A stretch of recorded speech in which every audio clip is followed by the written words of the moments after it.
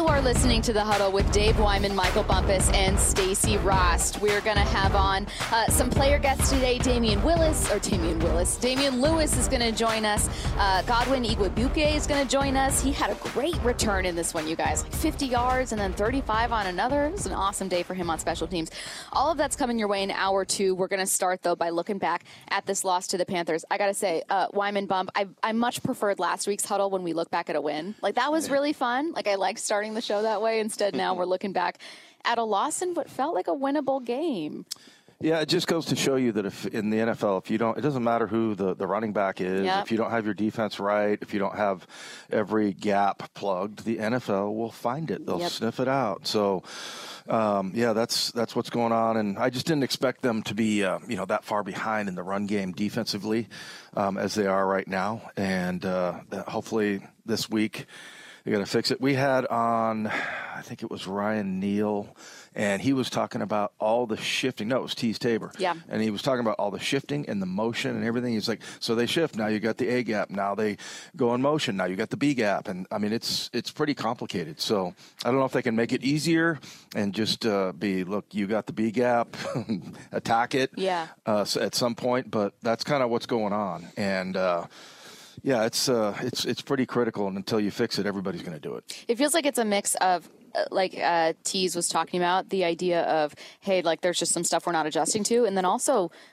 just not being physical enough. I mean, Bruce Irvin postgame was like, you have to have the right mindset. Bruce Irvin has seen this defense at its best, and right now he's seeing it at one of its low points, Bump. We've gotten the opportunity to hear three different perspectives. You got Bruce saying, look, I don't care what the call is, man up and do your job. You got T saying, look, when they're shifting in motion, you got to communicate. I got the A, got the B, and back to the A. And then you have Clint saying, we got to do a better job of putting guys in positions to be successful. So when you hear three different type of angles within one group, they'll let you know that all these things are being talked about. What players do is they say exactly what their coaches are saying to some extent. And so I think we got an insight of what's going on. There's a lot going on, but all this stuff is fixable, in my opinion. Now, is it going to be fixable against one of the best running teams in the game on Thursday? We shall see. I mean, they're going to have to play a good game. What's fixable this season? Like, what theoretically could be fixable over 4 weeks? Well, I'll just give one example. Like, for Bruce, he's almost too physical with taking on the blocks on the edge. You have to keep your outside arm and leg free. I don't know if you guys remember, it might have been the first play of the game where we ran a fly sweep and they tackled it for a 3-yard loss, and I don't think we went back to that play. So, and they weren't even touching the blockers. They were just racing outside, turn it back inside. And that's one thing. So I think sometimes they're getting too much of the block. Sometimes they're not getting enough. And, it's the one thing we've been talking about this week is in football, you can try harder. You can be more physical. You can be like, okay, I don't care what happens. I'm going to – like baseball, you can't try harder. Right. If you're in a slump, you can't go out there and, try to muscle it or anything. But in football, you can. You can say, I'm going to be physical. They're going to get hit. That was our 92 defense for you old-timers. It was like – and we were known that, offenses around the league knew that we were going to hit them. And so, that I think is one thing I would love to see them be more physical than San Francisco. Weird question. Do you guys think any part of that is just how the NFL has changed? Because it feels like we're looking at a physical defense this weekend in San Francisco, right? Like, it feels like you could still be physical. Is it mindset? Is it not having the right guy? I mean, how do you do that? It feels like a silly question, but genuinely, you've done it. You've played. Like, how do you do that? Well, there's just a bunch of different examples. Moyer and I were talking today. There was a specific play that I thought kind of sort of encapsulated everything that's going on, that the two defensive linemen were getting double teamed at the point of attack.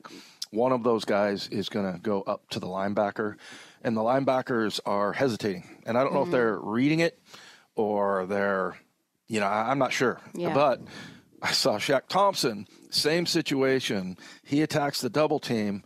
Now the guard has to come off on him, and then the nose guard who's getting double team makes the play, makes a tackle for a loss. It's those kinds of things, and it's not on every single play, but those are some of the things that I see anyway. Bump, do you want to sound off on defense? I have some offensive questions for you guys. Let's go. Okay. So I wanted to talk about both getting the run game going and Geno's day. Two different things. Let's start with getting the run game going. Feels like an easy place, given that we just saw Ian Rappaport tweet that Ken Walker, who was a full participant in practice yesterday, is expected to play tomorrow. What kind of difference can he make?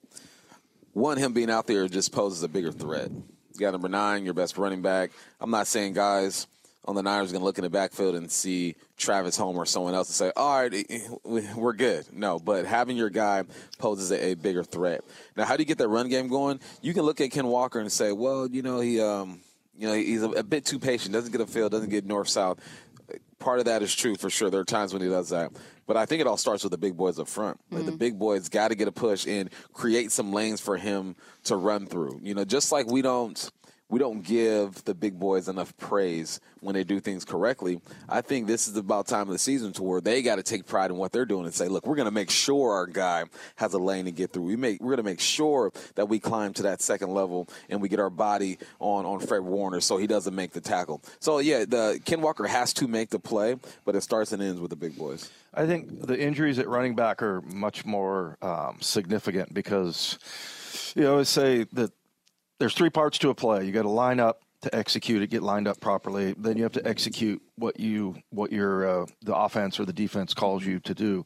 And the third part is just turning it loose and being a football player. And I feel like Ken Walker's got that special talent. Like he can make people miss. You watch Tony Jones Jr., no offense to him because he got thrown in there. He couldn't see.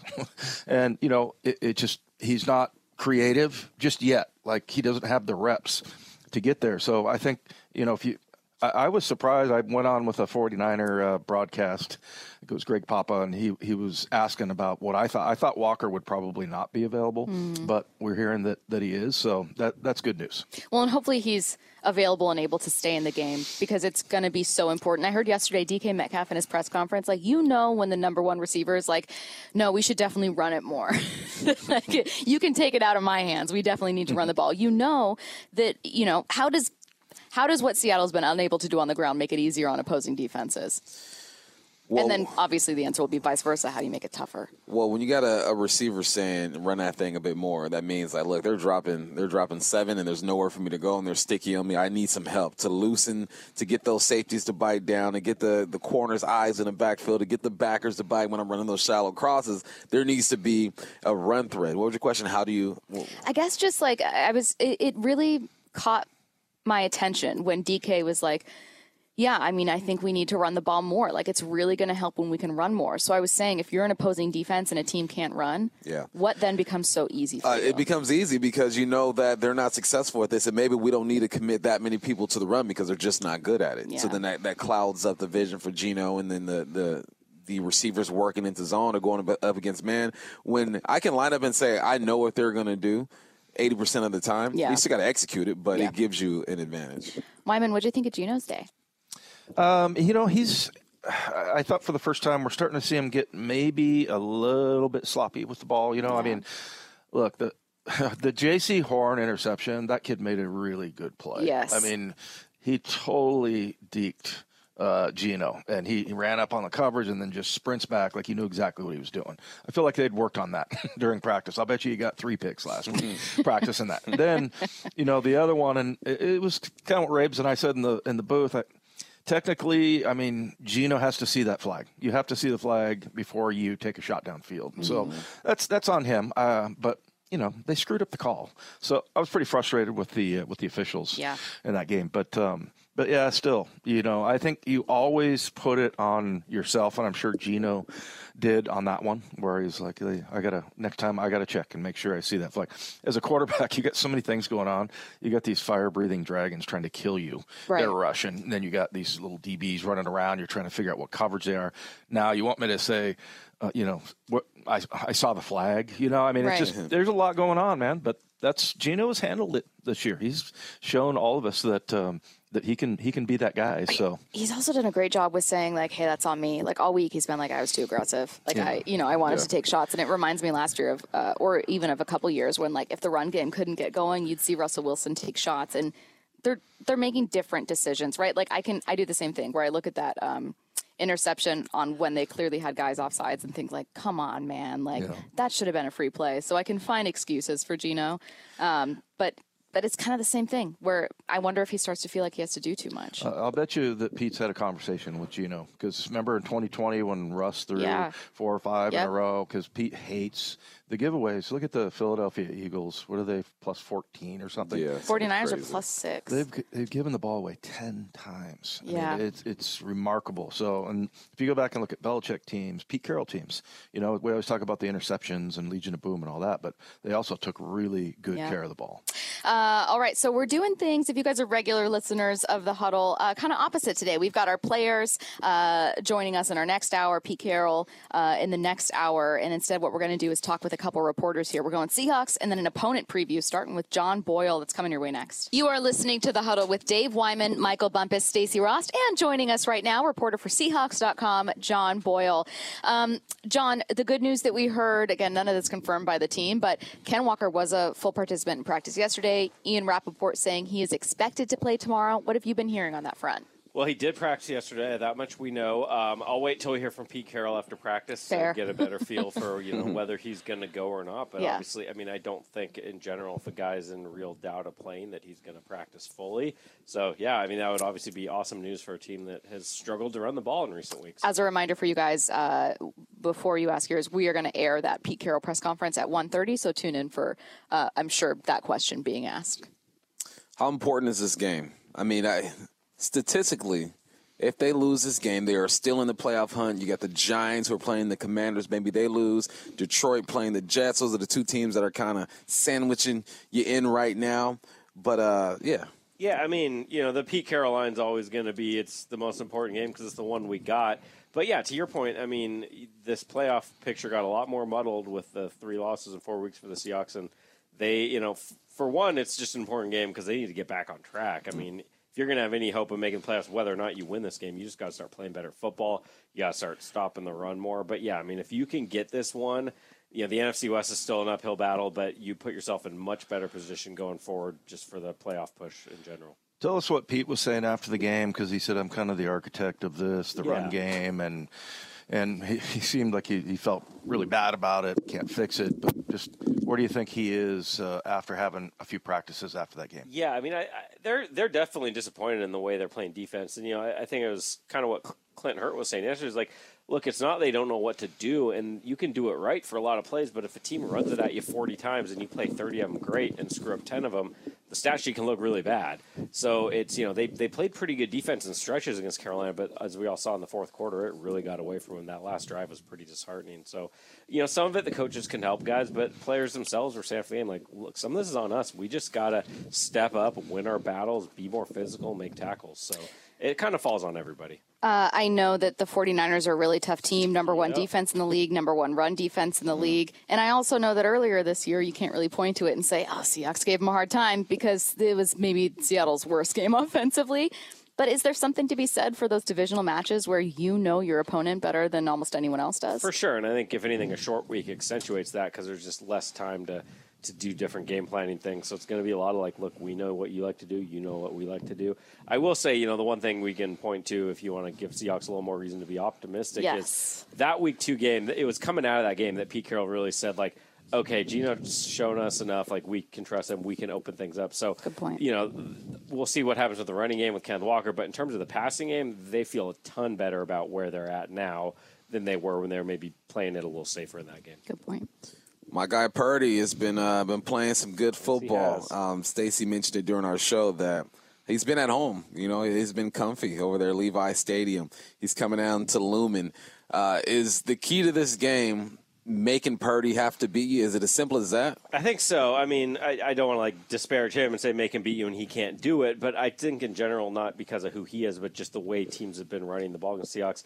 A big key to me is, as Pete Carroll brought up, like, get ahead, play from ahead. And to hear Pete Carroll say that to me was pretty striking because he's always been the start doesn't matter, it's how you finish, which to an extent is true, but when all these teams are like, hey, we're going to run on you, we're going to run it 40 times, like that's a lot harder to do if you're down 10 points in the second half. So I think that's a big deal for the Seahawks is like get ahead or at least keep it close so you're not playing from behind and maybe, obviously stop the run on early downs and make them throw a little. As you said, he hasn't been on the road, hasn't been here where the fans should be pretty tuned up and loud on Thursday.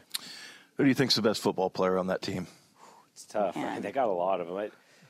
To me, it's always hard, if you factor in positional value and all that, and if it is, it's got to be Bosa just because an elite pass rusher is so dangerous. But, I mean, when you look at all the different things McCaffrey does, he's very elite at what he does. I might go with Trent Williams. Oh, yeah. I hadn't even That gotten guy that far. is so solid. Yeah. Never shows his age. Yeah. All-pro left tackle. He's just a stud out there. So, I mean, they have multiple guys on that team that are in the conversation for the best at what they do. So, that's a heck of a roster, and that's how you survive being on your third starting quarterback.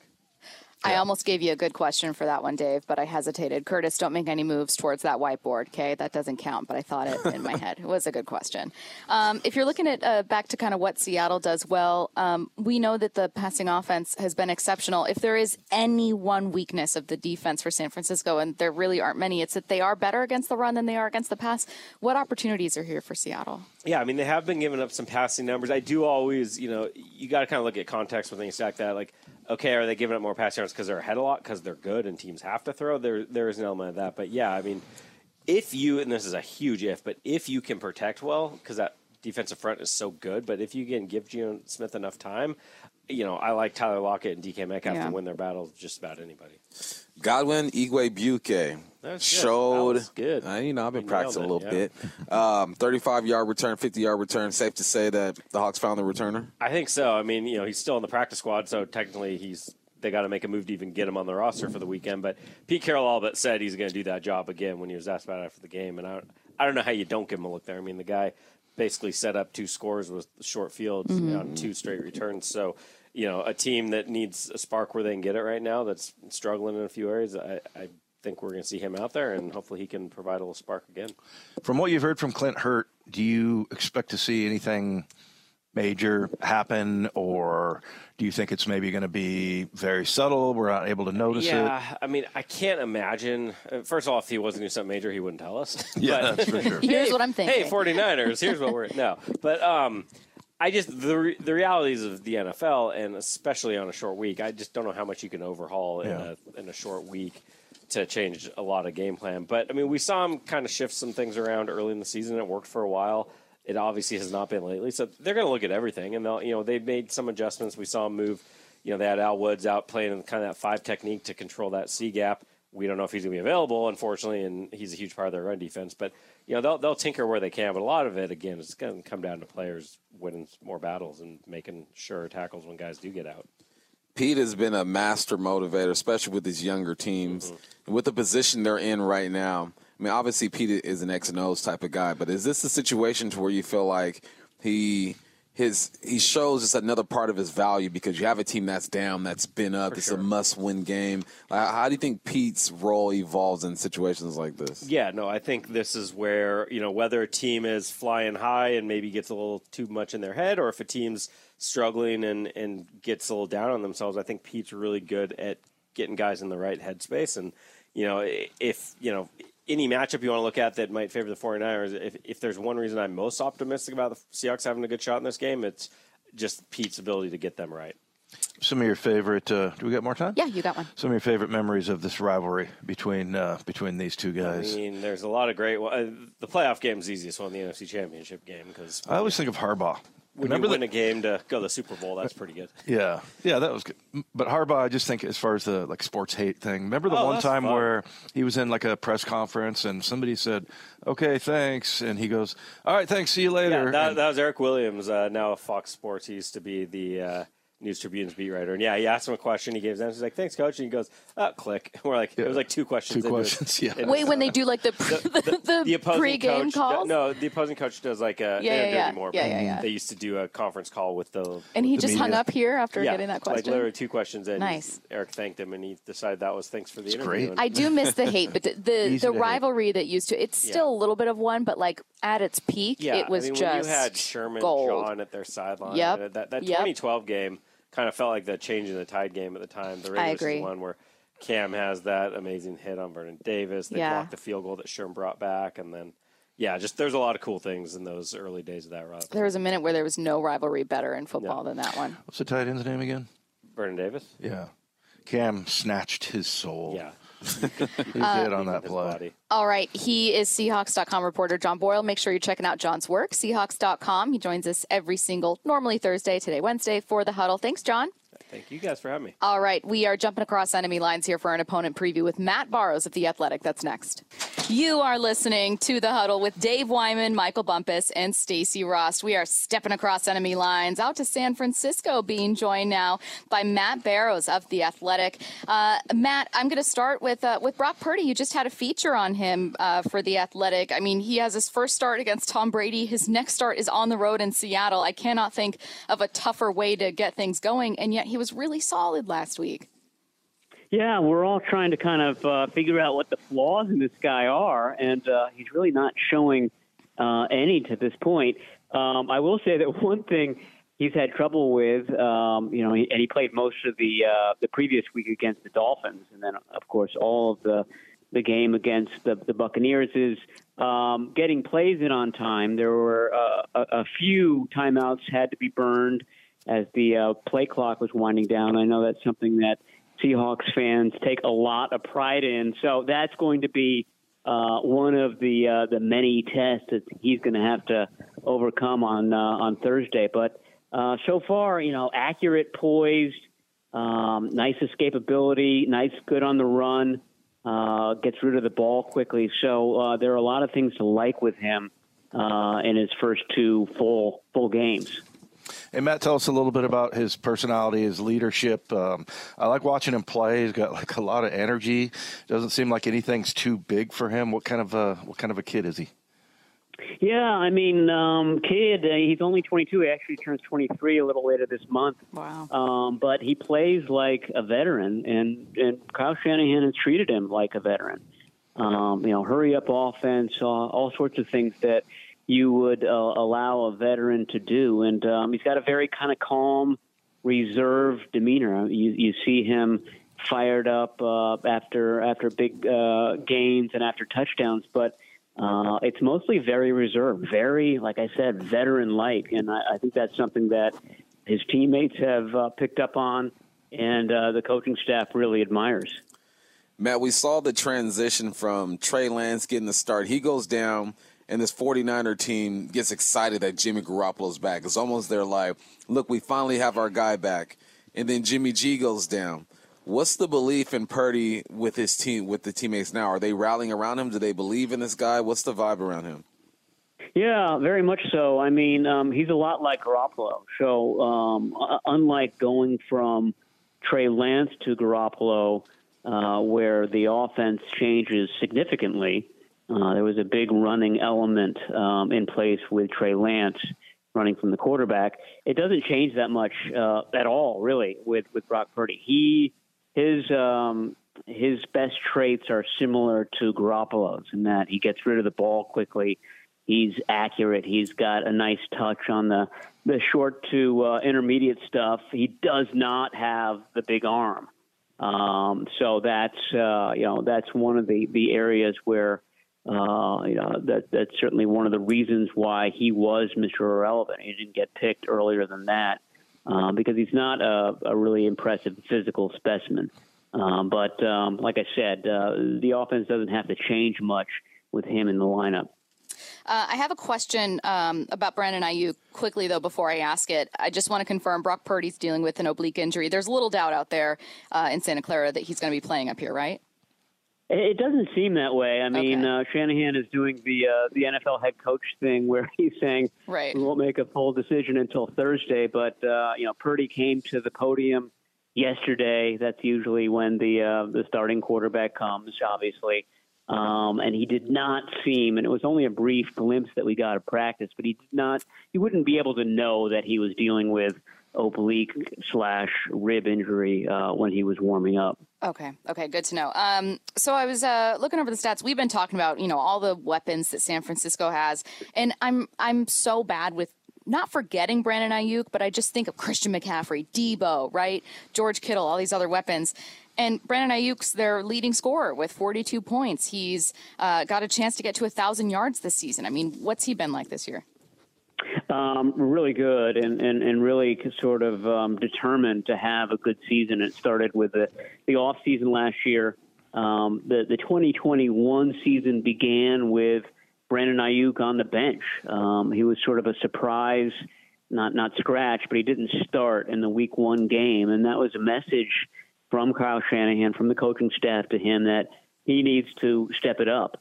And I think he kind of took that to heart, and around midseason he started to make his move and was healthy to begin the offseason. I think that's always really important for these guys, and really put together a fantastic offseason. Very rarely has to leave the game for, conditioning, which is a big deal with wide receivers. You usually see them run some deep routes and then they raise their hand and come off the field. He doesn't, which, just allows him to be out there. And you're right, he's been prolific, and he was definitely Garoppolo's favorite target. He was targeted a lot against Tampa Bay by Purdy. So no Deebo Samuel in this game. I can only imagine that it's going to be a little bit more Brandon Ayuk against the Seahawks. Hey, Matt, how much does Kyle talk about his dad, and is he around at all? Because we had Tease Tabor, who was on, I think, your practice squad there for a while, and he was talking about the whole history of that and, the plug-and-play running back and running game and everything. Do you see Mike around very often? He comes out quite a bit in the off season. I don't think he wants to, be prominent during the regular season, but these guys talk all the time. And you're right.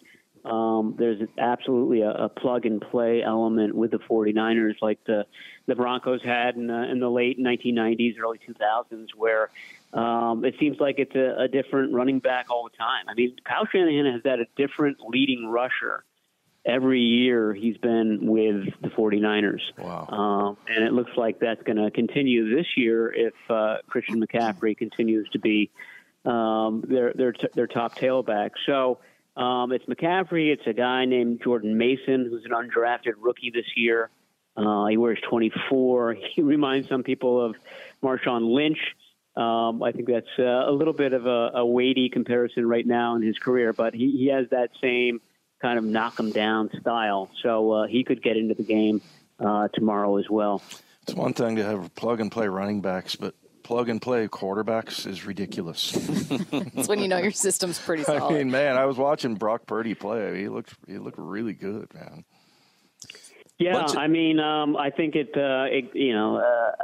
fact that it happened late in the year was, if it's going to happen, you want it to happen late in the year when he's had a chance to run the scout team go against that 49ers defense every day. I think that sort of sharpened him up a bit, and his timing as soon as he came in against the Dolphins was really good. I mean, it wasn't the typical rookie holds onto the ball way too long and then pays the price. He was getting rid of it quickly, and I think, like I said, the practice work that he got really helped out in that regard. All the names on this team, McCaffrey, Deebo's out, Warner. Is there someone on this team that doesn't get the pub that maybe he deserves that we should know about? Well, a guy that Seahawks fans probably already know about because he made just a brilliant play at the end of that 2019 regular season finale is Dre Greenlaw, the linebacker. He's been really good these last couple of weeks.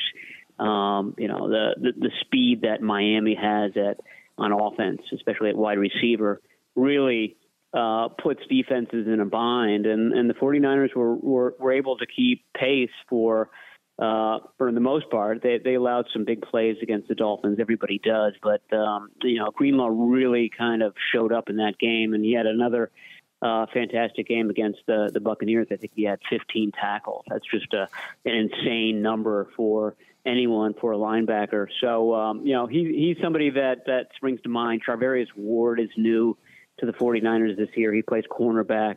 He's another guy that he's been very consistent and consistently good so far.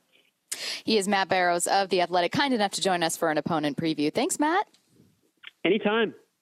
All right, next up, the voice of the Seahawks, Steve Rabel, joins us on The Huddle. You are listening to The Huddle with Dave Wyman, Michael Bumpus, and Stacey Rost. We're tracking down the voice of the Seahawks. Track him down. Seahawks play-by-play man, Steve Rabel. He's going to join us in just 1 minute. Once we get Steve here, I'm excited to talk about this Thursday night game. I know a lot of people are nervous about this one, and I understand it. You're looking at the San Francisco 49ers right now, and what you see is a defense that ranks first overall, allowing under 290 yards per game. Number one rushing defense, limiting opponents to under 76 yards per game. Bump, that all being said, this is a must-win game. Yeah, it's a must-win, man. We talked about the numbers. You're not eliminated if you lose this game, but you always want to control your own destiny, and that is the opportunity that these Seahawks have right here if they get this game done. Now, it's going to be a tough ask, right? You're playing the best defense in the league. You got one of the best run games in the league with one of the most creative offensive coordinators in the league. So a lot has to go your way. But every now and then, you know what I'm saying? With the Lions beat the Vikings the other day. Vikings were 10-2, you know what I mean? Even though the Lions were favored to win that game. But, y'all, I'm just saying that this is the league and things can happen. And I've seen these guys play good football at times. Therefore, I reserve the right to go into this game optimistic. Now, if these guys get up 14, 17 points, it's not going to be as easy to come back like it was last week against the Panthers. Wyman, I know that you and Rabel are going to spend a lot of time during this game talking about how important it is, not just a divisional matchup, but, I mean, the Seahawks need this one. Does that add, like, if you're a player, do you think the players are feeling that weight out there of the importance of this one? Yeah, I think so. And also, the sidelines and from a couple of people, the locker room before that game last week was pretty dead. And then, you saw on the sidelines, it just wasn't, there was no, as Pete calls it, juice. So, yeah, they need to get that part going. And a division rival, Thursday night, should be able to get up pretty easily for this one. I feel like the best thing you could possibly do is to be able to have a big play early. Dave Wyman, in fact, joining us right now. Oh, just kidding. It's the voice of the Seahawks, Steve Rabel, holding a Dave Wyman sign. This is really cool. Yeah, I know. They spelled your name right, which is unusual. Very important. Yeah, and this was from Munich. You knew that already, I guess. Yeah, I see the little German insignia there. Very good. Somebody got a haircut. Yes. Look at you. Heaven knows I needed it. I was just awful. But we do radio, Rabes. I know. Now we do. That's right. You needed that fresh cut just heading into the final month to really. That's what's going to be the difference. I think so. That, and wait till I get my eye lift done. Man, sail right through the playoffs. Rabes, I'm glad to have you with us. We were just talking about how hugely important this game is. And I was telling Wyman, I know you guys are going to talk about it all day Thursday, throughout the game Thursday. But, I mean, it isn't technically a must-win. That being said, the Seahawks need this badly. Yeah, no, I think it's a technically must-win. Yeah. I mean, we're just going to call it that. Might as well. Yeah, and you know what? If you do win this one, and you got to win them, as trite as it sounds, one at a time, but if you can just stack a few of them up here and you get a little bit of luck on the other end of things with the 49ers, I mean, you still have a chance, believe it or not, the way they've played here of late and lost 4 straight, you still have a chance to be in that hunt for a division title. So until you're out of it, you're not out of it. But that said, it would take a lot of other help. You can only control this. You got to win this game against the Niners. You're at home. It's prime time. It's all those things. And I think as much as anything, guys, you have to prove to yourself. I mean, I think the confidence has been shaken a little bit in that locker room. I don't think the coaches have lost confidence in them, but I think the confidence is shaken a little bit by trying to figure out what is it that we're not doing right. I heard you talking coming in. There's like 3 different explanations right now going on, and they need to fix them, and they need to fix them within 24 hours. Raves, I look at this team, especially on defense, and they look tired, man. And I have to remind people, I go, this is 14 games in, 15 games in. Like, these guys are beat up, and you're asking this box, Steven, be more physical, right? They've been getting beat up because everyone wants to run the football against them. Mentally, what's that like this part of the season for these guys, having to get up for another physical game this deep in the season? And they're big guys. I mean, you can – some of those guys, little guys out there, they can run all day, but it's the big guys down in the box that it's toughest on. And you and I, as offensive players, would have a really simple answer for that. Get the offense on the field and stay on the field. And that way you get these big guys a chance to rest and a chance to talk with Clint on the sidelines and all that. I don't know how many 3-and-outs. Dave, you keep track of stats, how many 3-and-outs there were in the second half. But, we had some times where it's 1st and 10, it's 2nd and 12, penalty, 3rd and 15, incomplete, on the sidelines. Well, pretty amazing what Carolina did. I mean, Scott Fitter, we were talking to him down on the field, the GM there, but they've had a lot of things go wrong in Carolina. They fire a coach, they ship a player off, they got that practice facility that, their owner has plenty of money. He'll be okay. But still, there were a lot of things going on, and for them to come in and get that win, and pretty impressive. Nobody wants to hear that, but still. Well, but you're right. It was. And Wilks has done a great job in pulling that team together. Yeah. And they got a lot, even though they got rid of their quarterback, they got rid of their best running back, they fired their coach, they still have a room full of really good football players. Yeah. And on defense especially, boy, that front seven is pretty stout, and they showed that the other day. I feel like I haven't done a good enough job as a host of leading us towards conversations where we talk about how the Seahawks have a shot here, right? Like, I've been all day going, number one against the run, that's tough. But, I mean, we talk about Carolina being a good team and having players. Wyman, if you had, your big scouting sheet here and it was the Seahawks, you'd be doing the same thing where you go, God, I know they're just coming off a loss against the Panthers and they haven't gotten running, but God, I'm seeing here, this guy's good and this guy's good. We'd be saying the same thing about Seattle. So where do you see some of those opportunities? Well, exactly what we said before is that there's still a chance. There's a lot of chance, in fact, but you control that part of it. And it sounds so trite, and I keep trying to figure out different ways of saying it, Dave and I do during the broadcast, of how do you say, you just, like you say, gap control, tackle better, but it's all about execution. On offense, got to block them up. You can't have a 2nd down and 12 when your running back gets hit in the backfield a bunch of times. It just makes it so much more difficult. Those are kind of one-on-one matchups. In many cases, you just have to win more of those than you lose. But we've got players out there. I mean, look at these 2 rookie tackles have played great all year. There have not been a whole lot of sacks. We haven't seen even the best pass rushers on the planet. Now we're going to see one of them tomorrow night in Nick Unfortunately. Bosa. But we haven't seen those guys come unfettered off the edges and destroying Geno and blowing plays up. That's not been the case. We got receivers, 2 of the best as a tandem, I think, in the NFL. And Geno has been right on all season long. Okay, a couple of bad passes the other day, one at the beginning of the game, but still, other passes have been terrific. So there have been a lot of. We got arguably one of the defensive rookies of the year candidates in Tariq Woolen. So there's plenty of talent. It's just a matter of on defense, guys got to play together and guys got to win those one-on-one battles. And on offense, I think the single most important thing we need to do, I think I heard you guys talking about it too, is run the ball better. You got to get something more than 46 yards. Did you answer your question yet of who? I did. It was DJ Dallas 37 against LA. Was it? For a minute, I thought it might be Geno.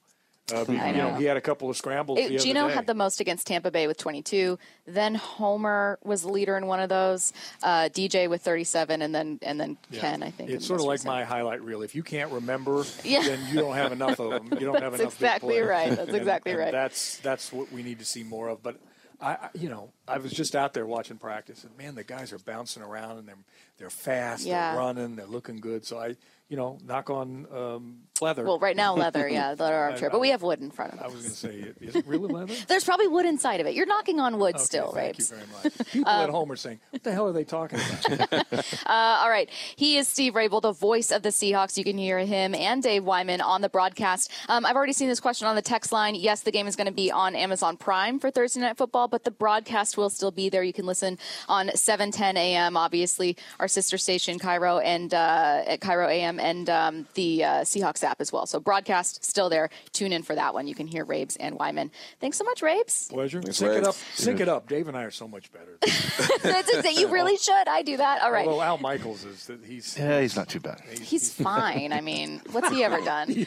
What's he ever done? Well, speaking of those tackles, we are talking to an offensive lineman. It is not a tackle, but veteran Damian Lewis joins us next. Don't go anywhere. You are listening to The Huddle with Dave Wyman, Michael Bumpus, and Stacey Ross. Damian Lewis going to join us in just a minute. Seahawks practice just wrapped. I didn't want to talk about the offensive line specifically, but I am going to talk about them grouped together with the running offense, which really needs to get going.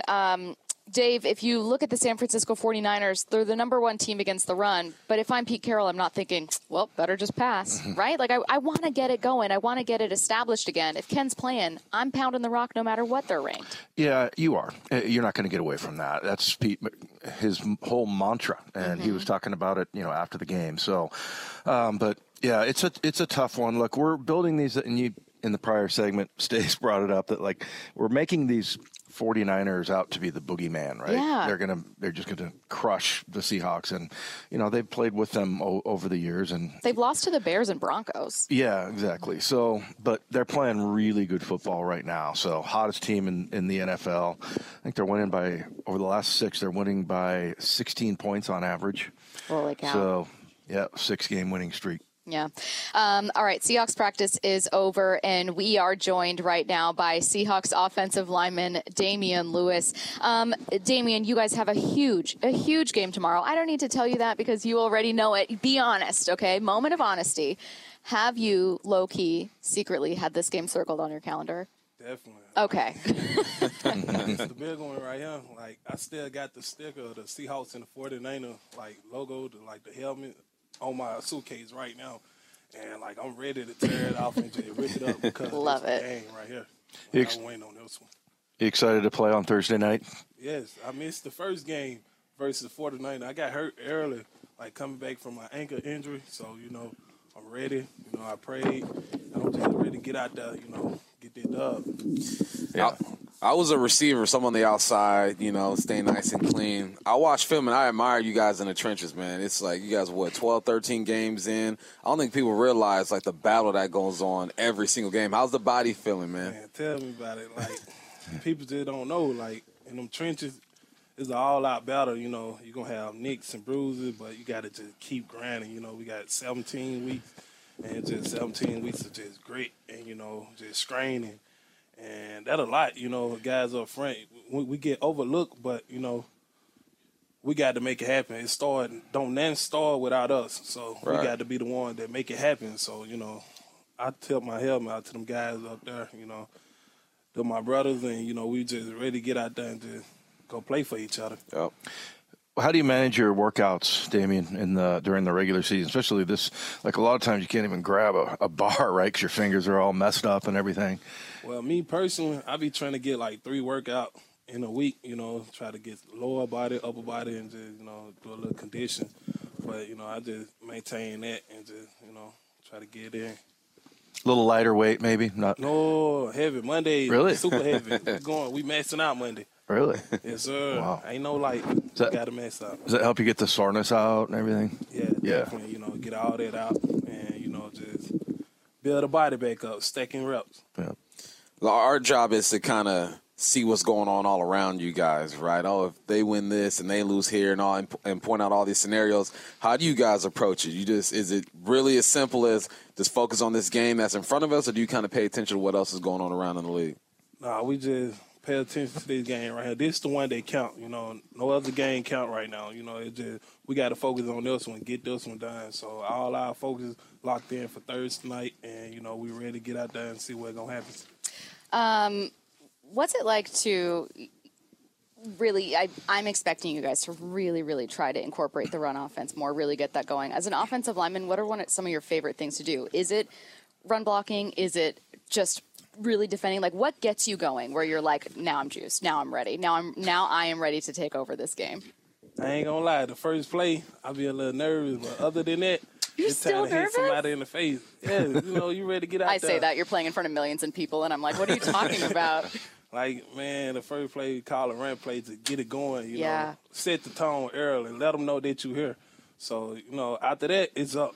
It's up. When I feel you, it's up. Well, if I were you, I'd be ready to run because you can squat 600, some ridiculous number. 700. Oh, sorry, my mistake. My mistake, Damian. 700. Don't cut it I'd short. be ready. Yeah, I'd be ready. I'd be like, let me know, coach. I'm ready to go. Let's block. How much do you think you could squat, Stace? Me, I know I can squat. The other day, how much is the bar? 45. 55. No. I can do. The other day I was lifting 25, 50. Atta girl.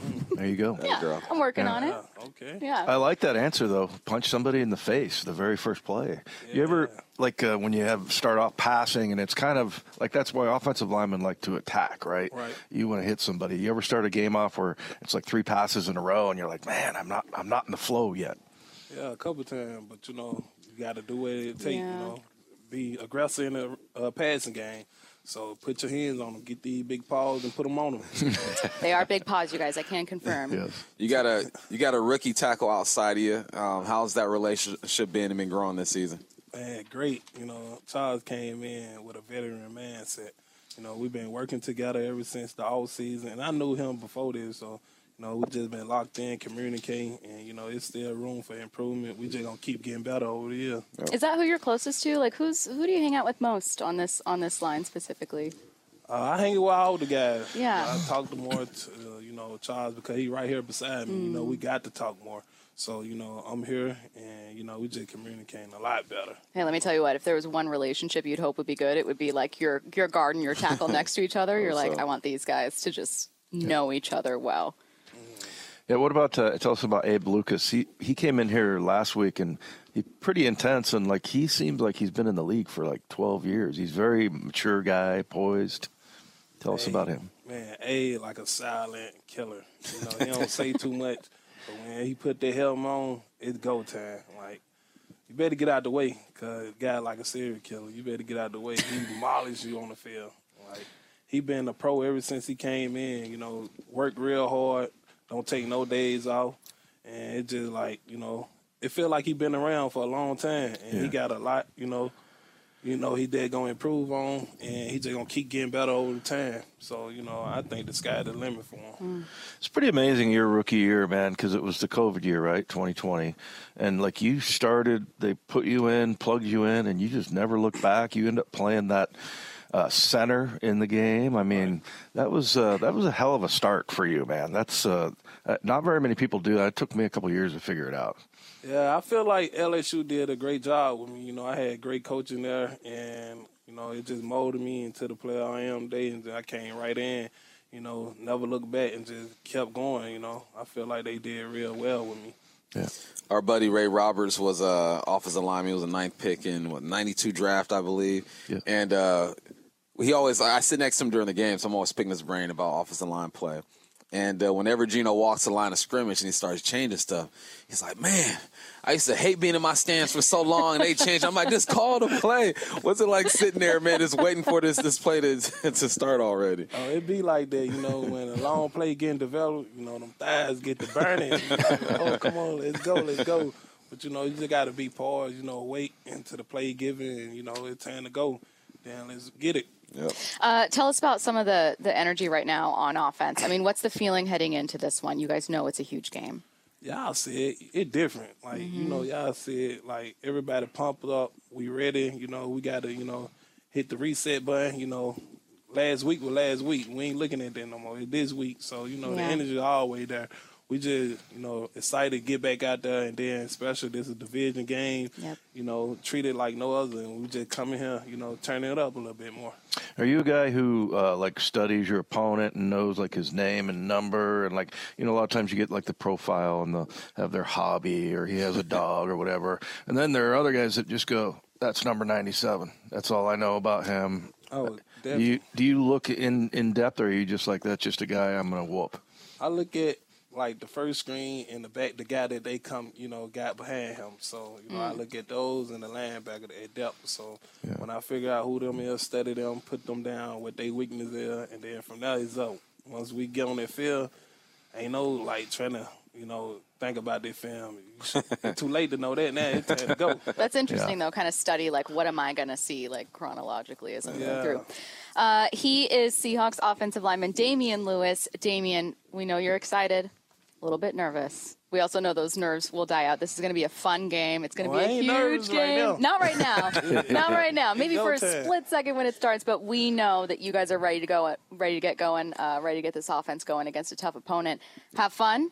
And also good luck on Thursday. Yes, man. Thanks, Thank man. you. All right. Thank you. We're going to be joined by Godwin Igwebuike next. Godwin Igwebuike at the 5-yard line with the kick return, goes up the left side, had a good one before. There he is across the 30, spins out of a tackle all the way out to the 40. This kid is good. He's getting his chance, a backup running back. He's been with Tampa Bay, San Francisco, Philadelphia, the Jets, Detroit, now the Seahawks. Oh, throw in there the XFL Seattle Dragons. Nice return again of 35 yards, and the Seahawks start at their own 40-yard line, 1st and 10. And he joins us right now. Godwin Igwebuike joining us. And Godwin, first of all, amazing return. You had another one in the game that we didn't even play. That one was like around 50 yards or so. That might have been the most explosive play I've seen on special teams all year long. Man, it means the world. It means the world. I can't say for sure what's been going on special teams. I was at home for a good chunk of the season, but You're like, I take no responsibility. it definitely feels good to be here now. It's a great core of guys, and just glad to have a spot to fit in and make an impact. And what are the other special teams that you're doing? Are you running down on kickoffs, stuff like that, or Yeah, definitely for this Thursday, core 4 guy. So running down on kickoffs, going to be playing wing on punt return as well, and then back returning again. So staying busy. Hey, you were with the Seattle Dragons? I was. Was that the 2020 when they got interrupted by the whole? Because we all went to the games and had a good time. It was kind of really fun. it was a good deal. I must not have been making enough plays. I don't remember. I remember your name. Yeah. I remember your name Okay, from that. say less. Yeah. And I'm sure you guys also saw I was playing safety back then, so had a pick and a big game. I was looking at some pictures actually yesterday, going down memory lane. It's incredible to be back in the city. I could have joined it myself. Super blessed. Yeah. You played safety for the Dragons as well. How did that happen? Yeah, so I played safety my college career, and then undrafted to the Bucks. And as you guys heard, went to a couple teams. In Seattle Dragons, I was still a safety. And then actually just before last fall with the Lions, I guess in spring camp, I made a couple moves. We were doing some special teams drills, and they're like, okay, this guy kind of looks good with the ball in his hands. I'm like 11th or 12th safety on the depth, just trying to grind my way back into the league. And they saw some potential, and, they're like, all right, 2 weeks before fall camp, they're like, yo, what if we put you at running back? And I was like, I'll give it a go. Let's do it. And it really has been a really natural position for me ever since. Was able to make the roster last year with them, and then, been kicking and running at running back ever since. You played some running back in high school? Played running back in high school. I was an athlete. Most of my scholarships were for athlete, and I chose to play safety. But those skills were still in the back pocket. That's what's up. I know. I was going to say, did you just play like a ton of different positions growing up? Or did you play other sports too? You said most of your scholarships? Well, yeah. No big deal. My only Multiple scholarship was for football. Okay. That's right. I wish I was balling like that. I played basketball as well. Okay. More of a Russell Westbrook without being able to shoot even worse than him. So that didn't really give me an opportunity. Was pretty good at track, but in terms of football, played a lot of positions: running back, quarterback, corner, safety. Wow. All the different things. So definitely had a large skill set, at least on the football field. Yeah. He's the one NFL player that doesn't try to brag about how good he is at basketball. It's rare. Everyone else is like, I can shoot. Oh, yeah. I'm the best player on the team. They're out there right now shooting, just talking crazy. Yeah, that's what it is. No one's making it. No buckets, but they're like, I got it. Yeah. Have you gotten a chance to get out like in Seattle and kind of sample, some of the food and stuff like that, or you just been really busy just studying all that? Yeah, I've tried to get out a little bit. When I was with the Seattle Dragons, we stayed downtown, smack dab downtown. So a lot of walking distance to different things like that. So I consider myself a foodie. I don't have great memory, so I don't know what I'm eating after it's ate, but I know when it's good. It was good. Exactly. So if you can catch me when I'm eating it, I consider myself a foodie. But me and my wife's out here now, so we'll try to get out at least once, twice a week and see what's around here. So, How long you been married? It's going on 9 months now. Congratulations, man. now. Fresh. That's Fresh nice because awesome. this time around you guys are both able to do it. Like it's one thing when you're with the Dragons and you're like, but now you're like, let's both go to a restaurant together. Exactly. Oh, I love that. It's been a blast, honestly. It's definitely been a blast. Anybody else married around here? Yeah, buddy. Me too. Gang. Going on 30. Wow. 30. Yeah. That's the blueprint. Yeah. Do you guys have She's kids? a tolerant woman. We don't have Okay. I'm just hearing about that. Your kids are you're ready to welcome your very, very first I want to be a grandkid. grandpa. Yeah. Let's go. This one has 3 kids that are younger. My favorite stories are just the kid stories. Yeah. Like your 3 of them things. Your You son can wait, told though. you. You can wait. I You gotta got time. wait. You Yeah, got don't be in a time. hurry, Godwin. Don't be in a hurry. Your son was watching. What was he watching? And he said, "The dad's like you. He's famous, but not really famous." Yeah, he was watching Family Reunion on Netflix, and the guy was a ex-Seattle football player just like me, and people kind of knew him. He's like, "Daddy's like you, like famous, but not really famous." I'm like, "Humble me, son. Humble me." Drag me. Hey, I was a returner as well. I didn't do kick return because I didn't have that 100-yard speed. I was a punt returner. I had like that 60-yard speed. Listen, you're different. Respect to you, my guy. But one of my favorite parts is after you make a big return, you get up and you can tell the returner's like one more move, and that was to the house, man. buddy. Every time. So when you were sure. making those returns, I saw you get up and do the same thing. Is that how you were feeling? Like I was this close to making it. Man, for sure. Especially that second one was hit that hole as hard as I could, and saw a shadow coming towards me from the inside, and got a hand on me. If I had done a couple more squats, maybe I could have broke out of that. So I hit it a little harder this week. But it was those guys up front were blocking their butts off. So they definitely opened up some great lanes. And then from there, it's just, all right, how hard can I hit it? But, man, we'll get it next time. I see it, though, man. Like, you have a burst when you have the ball in your hand that I haven't seen in the return game in a while. It's just potential. It means a lot. You're going to get one of them things for sure eventually. Talk to me. Hopefully we get one here soon. Hey, fingers crossed tomorrow. I like that you punish the kicker. They deserve to be punished. You know what I mean? Wyman. I was happy to see him get up slow. Yeah. He'd pop right back up. I'm like, all right, I ain't lifted enough. How do I know Godwin would side with you? It's all you football players that are like kickers. Can't stand it. You got to have them, but I mean, I don't know. They're not football players. I 100% agree. Yeah. 100% agree. You know what? Now that you're talking about the USF, I remember looking at you and looking at tape on you and everything. Remember Mara Dooley was our sideline reporter, and I remember looking at you playing safety in Seattle. Yeah, Seattle a few years Dragons. ago, and I was really Holy cow. bummed because that's right when the pandemic hit. Yeah. I remember that we went to a game, all of us down there, and I want to say a week later, everything just got locked down. It was completely crazy. I know, like, for the NFL, it was off season, so probably wasn't as dramatic. But for us, we're coming into Game 5 of our XFL season, and a couple days before, we're going to play with no people in the stadium. We're all right, whatever. It's a blow by. And obviously, Seattle was like the epicenter of what a lot of stuff was happening. Yeah. So we're like, yo, what does this look like? What's going on? And then, day before our game, they're like, all right, we're going home. Everybody pack up. So it definitely was a wrench in my plans because I spent a season out of the league, so I went to the XFL, and then I'm like, all right, mini camp. I'm about to ball out, go to mini camp, and then make a roster after that. But it's like once that happened, no mini camps, no opportunities, so that all just dried up. So It is wild, though, because now Dave remembers watching you in that stadium with the Dragons just prior to COVID. Mm-hmm. We're about to enter Thursday Night Football, brightest lights here in Seattle, and you're here for the Seahawks this time around. Like, this is just such a cool path. unbelievable. I know.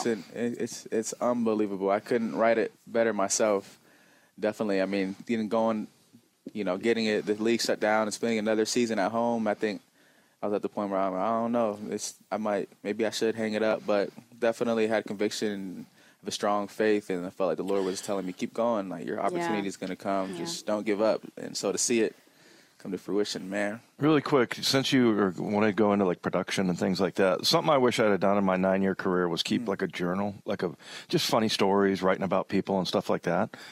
You should do that because you got an interesting story, and if you want to get into that later, I mean, there's no bigger characters than football players. That's real, right? Well, I do keep a journal. It isn't. Dude. I don't keep funny stories in it. Yeah, it's more sad. I'm just playing. There's some good stuff in there. There's some good stuff in there. There's good stuff in there too. But that's a great point. I want to write even more like just making sure everybody's anonymous. Oh man, right. That's awesome. Godwin with the comedic timing, though. Listen, this summer, I might as well shout out. This summer I did me and a buddy. I did create a mini documentary on some of my story. I've always been interested in all that kind of stuff. So I'm like, let me just try to do something, write some things down. So, The Long Way by Godwin Igwebuike. It's on YouTube. All right. Shout it out. All right. Wow. The Long Way. The Long Way. He Unbelievable is NFL Godwin story. Igwebuike, kind enough to join us for the huddle. Honestly, I know that these two We could go still want to another ask questions. We all could go. night. We could go all day, but we got to let you go. You have to go prepare for Thursday Night Football, as if that's more important than us. Boo. I know exactly. That's exactly Don't how tell I feel. Pete I did that. I know. We're all excited to watch you out there, and thanks for joining us, Godwin. Yeah, I man. appreciate it. All right, Thanks you so are much. listening to The Huddle. Don't go anywhere. You're going to hear from the head coach next. You are listening to The Huddle, and you're about to hear from the head coach, Pete Carroll. Let's go there now. Well, this week happens really fast. This is a big challenge for all the NFL teams to come back around Thursday night and play football, and our guys have worked really hard to do it. It's a big shift in the mode of how we get prepared, and we're trying to maximize recovery so the guys are ready to go. And it seemed like it's worked out well. We feel like we've got the plan in and we're ready to go. Tomorrow still counts. We still got stuff to do, but we're in good shape right now. He finished the week doing well. So we'll see what happens. I don't have a lot of information on the number of guys because we're going to take every minute of it. So I won't be able to satisfy you. But he did really well. I was really pleased, and he looked really quick out here. Can you say what he's going to be listed as? I think everybody's questionable. Shelby Harris, okay? Yep, same category, questionable. Did Outwoods make it out at all? Outwoods No, make it out? not yet. We're maximizing every day off. When you look at San Francisco, they have avoided 3 and outs better than any other team in the league. Why is that? They're really efficient. You know, they have a running game that they're really dependent upon. They've got as quick a passing game as anybody in the NFL, and quick and controlled. So they get a lot of completions and stuff. That's why they move the sticks. So it all fits together really nicely, and it's really the rhythm of their pass game in complement to the running game. What we saw from Goodwin, Godwin, gosh darn it, I do that every time. Godwin last week on the returns. Why was he so effective in that role? Well, we blocked both of them really well, for one, and he hit it just right. He seemed to have a real feel for maxing out the spacing that was available. The guys, the blocks were really well executed, and so his speed, his tempo, and his commitment to what he saw was what shot him through the first line of coverage. Everybody talks about their front seven with Bosa and Armstead and Nelson Warner. They should. In the secondary, Ward and Fonga taking over this year's starters. How have you seen that fortified back half of the team? Fonga's had a fantastic season. I mean, he looked terrific right from the beginning. It was a great pick by them. A guy was a little bit under the radar, and that has proven everything otherwise. I've loved the way he plays, and tough, and he's got anticipation and instinct and all that stuff. He's a really good ball player, and Jimmy Ward's been a good player for a long time.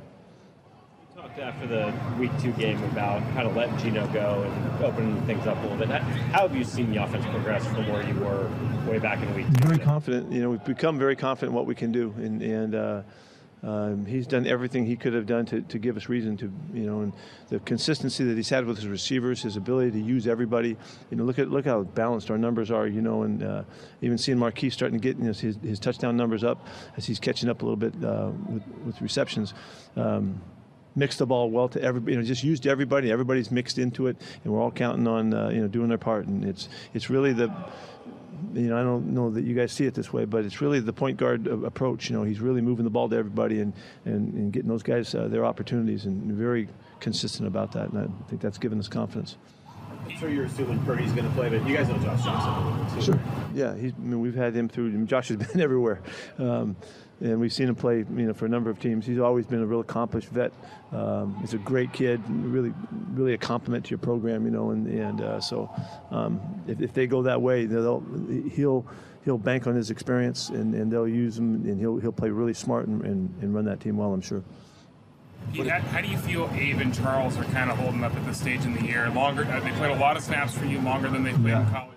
How are they kind of making it through at this point in performance?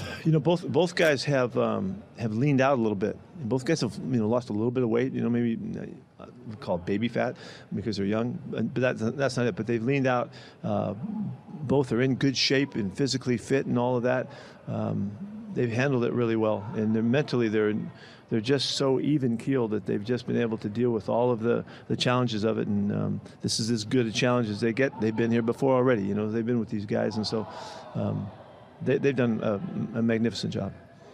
What has Christian added to their offense? His versatility is rare and complete. There's nothing that he doesn't do well. You know, he does everything, and and I mean that also in the throwing game of all the variety of things that he does in the passing game. He plays like a receiver, and he plays like a running back coming out, and they utilize him, and you know, they're really good at utilizing him for matchups and things like that. The running game part of it, he can run it all, and he's very opportunistic. He rarely misses a read. He rarely misses a chance to take advantage of the defense, and so you're getting his best shot every snap, and he's a tremendous competitor. So he's got it all. Do you think he could be a full-time slot guy? Absolutely, sure he could. Yeah. Does DJ Dallas practice at all? No. You continue to like the Gabe and Phil rotation there? Yeah. Obviously, there's challenges, not just the opponent for the short week, but obviously it's a great opportunity. Is that kind of one of the conversations? Yeah, that's obvious. You know, it's each week is a great opportunity. It is. This one, these guys happen to be in first place and all that in the division, and they're playing great. If you're going to have a good year, you have to win games like this. You have to win them. You have to find your way through the great challenges. There'll be more on the schedule before we're done, but you have to match up, and you got to get your games, and you got to expect to play these guys well, and you got to go and perform and play well.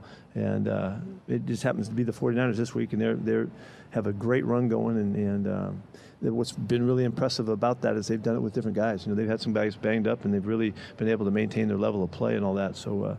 This is just a really good team, but this is what it takes. So it's a great matchup. In a game like this, what's the message? How do you message be patient but yet execute when you get the opportunity? Well, there is some talk about, you know, it's Thursday night football, you know, and that's a big deal. And you know, we have our way, you know, that we we handle this, and we've approached it pretty successfully over the years, and there is a mentor talking about it, but there is a way to go about it, and it is performing like you're capable, you know, under these circumstances, and that's a lot easier said than done. You get the big picture why they're Thursday night games, but would you just as soon do without it? Yeah, I think it's really hard on the players. I mean, I get it. You know, we get the pub of it and all, and it's a fantastic event. We're fortunate to have a chance to play in it, and our guys all like it. It's just really challenging. This is the most challenging thing that we ask of our players, is to come back Sunday to Thursday. Is Trey Brown okay? He's sick. Yeah, he was sick the last couple days. Same thing as the other. What do you think about the fashion statement being made by some of your media folks here? They're comfortable. You know, when you go Monarchs, you can't go wrong, you know. Just remember, not only can you look great like you look now, but you can go bowling in those. You can mow the front lawn. You know, you can just about you can jog. You can do it. Pickleball is definitely, it's probably the footwear of choice for pickleball, I'm sure. We're looking pretty good. Huh? How many lawns do you mow these days? Oh, I take my shots. I roll it out there. Ryan Neal, is he okay? He's questionable. Yeah. Easy out for me here today. We just have to use every minute that we have, and so we're just waiting. Was there anything you didn't give Jonathan Abram a lot of time, but is there anything you saw in that that gave you? Yeah, he was ready. He was ready to play, and he needs more plays. You know, we need to get more. I planned on to see him more than we did, so we'll see if we can get that done this week. All right, that was the head coach, Pete Carroll, in his weekly press conference. Coming up next, we're going to have Ray Roberts join us, and then the four of us are going to wrap up our final thoughts and preview this Thursday night football game between the Seahawks and 49ers. This is The Huddle. Don't go anywhere. You are listening to The Huddle with Dave Wyman, Michael Bumpus, Stacey Rost, and joining us right now, Ray Roberts. Big Ray, how's it going? It's going all right. How you guys doing? We are good. We've been talking about all kinds of things today, where the Seahawks need to be better, where some potential opportunities lie. We have spent so much of the day kind of being critical about what we've seen that I wanted to take a look, just because tomorrow's a huge game and, you know, anything can happen. I wanted to take a look at some opportunities they have. In a really weird way, I'm going to start with the run game. Even though San Francisco has the #1 run defense, if Ken Walker plays, they finally have a chance to get it going. What do you really want to see there, Ray? Well, honestly to God, to be honest with you, like to me, the offensive line needs to step up their game, and just the fact that you're getting to play again gives you another opportunity to do that. And so when I say that, it's not that they're not trying hard or not trying to block people, but like really looking at the details of what they're doing, their hand placement, the foot placement, pad level. There's just too many times where one person in the whole crew may be off, and then that guy's defender makes the play. So to me, just kind of, I don't know, I'm sure they're doing it, but just really doing some self-scouting as individuals and saying, like, how are people playing against me, and what are the weaknesses they're taking advantage of, and then how do I then game plan for that? And then I think if they can get back to running the split zone, running power where they're pulling the guard and the tight end or the guard and the tackle, that is their wheelhouse in this running game. And when they're able to do that, they're able to have an effective run game. Ray, you just mentioned some of the things that the offensive line has to do to get this run game going. Sounds like Ken Walker is going to be back. Is there anything specific you'd like to see out of him? Yeah, absolutely. I think so.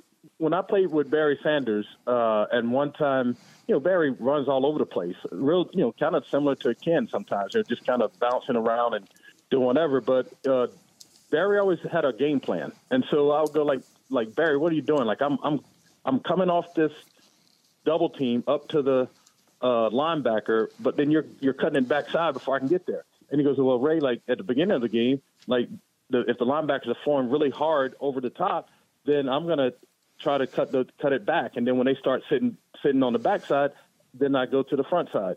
And so I think Ken has to incorporate that type of thinking in the game.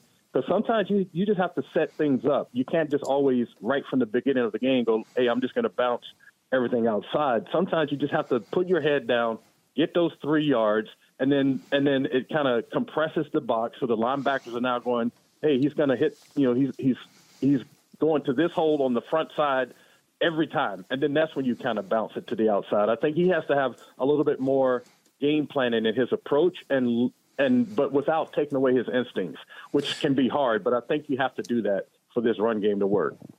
Do you think maybe that's just being a rookie, Ray? Because, I mean, you're talking about somebody who's on a different level with Barry Sanders, but, running backs do kind of set up the defense and everything. You think maybe it's a rookie thing, or is he at the point where you think he can start to think like that? Yeah, I do think it's a rookie thing because, Dave, like you learn a lot, in your first year. There's so much learning going on. That sometimes it can kind of it can stunt like your abilities because you're trying to think it all through. But I think for the one thing that Pete likes about the running game, and I think it was the coach for the Chargers that said it last year, that it makes you have to play the physical part of the sport. So you have to get off blocks and you have to make tackles. And so in order to kind of make that point, you need the running back to be in that same mindset. So it's awesome that he can juke people out of their shoes and all that kind of stuff. That's part of his game. But he also has to be able to go like, hey, like at this point in the game, I need to get this 3 or 4 yards and just, get what I can get. And then I can set the big explosive play up later. And then you put that with the offensive line just being a little bit more precise. I think they have a chance, to kind of recoup some of the effectiveness of the run game. What do you think is going to be the single biggest challenge, and it could be a particular player, for Seattle's defense tomorrow? Well, I think the single biggest challenge is going to be Kyle Shanahan. Like it's just his way that he game plans the running game. And watching the film, and I was listening to you guys the other day talking about 3-4 or 4-3 or this, that, and the other thing. And at some point, the scheme is the scheme. And I think Bumpus said this, like, this is what and this is what you've been planning for. Then it's up to the players to go execute and do what they're capable of doing. When I watched the film, they even got into, like, some 5-man fronts at times where they had Bruce Irvin and Nwosu on the ends, and then they had 3 down linemen cover the center and the 2 guards. And you do that to create one-on-one matchups. It's harder to double team when you have 5 guys responsible for blocking 5 guys. And so even in those sets, you're not winning the one-on-one matchups. And so at some point, it's not the scheme, whether it's good or bad or, whatever it is. you just have to take it on yourself as an individual to say, I need to do this better. I need to beat the dude across from me. Like, regardless of if I'm on the 3 technique, the 5 technique, the 9 technique, I'm on the nose, I'm 7 yards off the ball. I don't care where I'm coming from. Like, I need the dude across from me, I need to defeat that guy. And so that's a I, me thing and less of a scheme, us thing. And so, but when everyone's playing like that, then the group tends to play better. But because I just don't see the individual wins. Even when they're manned up, they're getting killed with double teams, making it even harder for the linebackers to get to where they need to go. But yeah, you have to win your when you get an opportunity to go one-on-one against an offensive lineman, you have to win your fair share of those battles. Well said. He is Big Ray Roberts. You can hear him on the Seahawks pre- and post-game show tomorrow for Thursday Night Football. Ray, thanks so much. All right, you guys have a good one. See ya. All right, I saved us about a minute there. We're going to squeeze it in for just final thoughts about this one, and I'm going to keep it simple, which is just what absolutely needs to happen tomorrow if the Seahawks are going to win. Bump, you want to get us started? It's all about Mother Earth. Okay, great. The ground. Love it, the ground. The ground game. The run game. Football. Toughness. Diamond. Mother Earth. Grid. Sidelines, end zone, first down, second down. Okay, laid it all out there. Whenever I hear football and earth, I always think about how the earth is the hardest hitter in the NFL. Facts. Oof. Yes. Facts. But I'm going to put it very specifically. Yeah. The linebackers need to attack double teams. That's something that didn't get done last week. And then not only do you make it a one-on-one for the tackle and yourself, but also if you hit that guy while he's pushing on somebody, he weighs like 210 pounds. If it's a 365-pound guy and he's pushing on a big D lineman and you come up and hit him, you can knock him off. So I feel like I'd like to see our linebackers attack that run game. I'm glad we spent most of our interview with Ray talking about how we can open up the run game, how they can get things going, because I think that's going to be my key for this one is even if it's the number one running offense, it doesn't mean that you just decide, why don't we wait until next week to get Ken Walker going? You have to get something going. Otherwise, your passing offense, which has been so great, they're going to keep running into problems. So that will do it for us this week, a special Wednesday edition of The Huddle ahead of Thursday Night Football. 49ers coming to town to take on the Seahawks. For Dave Wyman, for Michael Bumpus, I'm Stacey Rost. This has been The Huddle.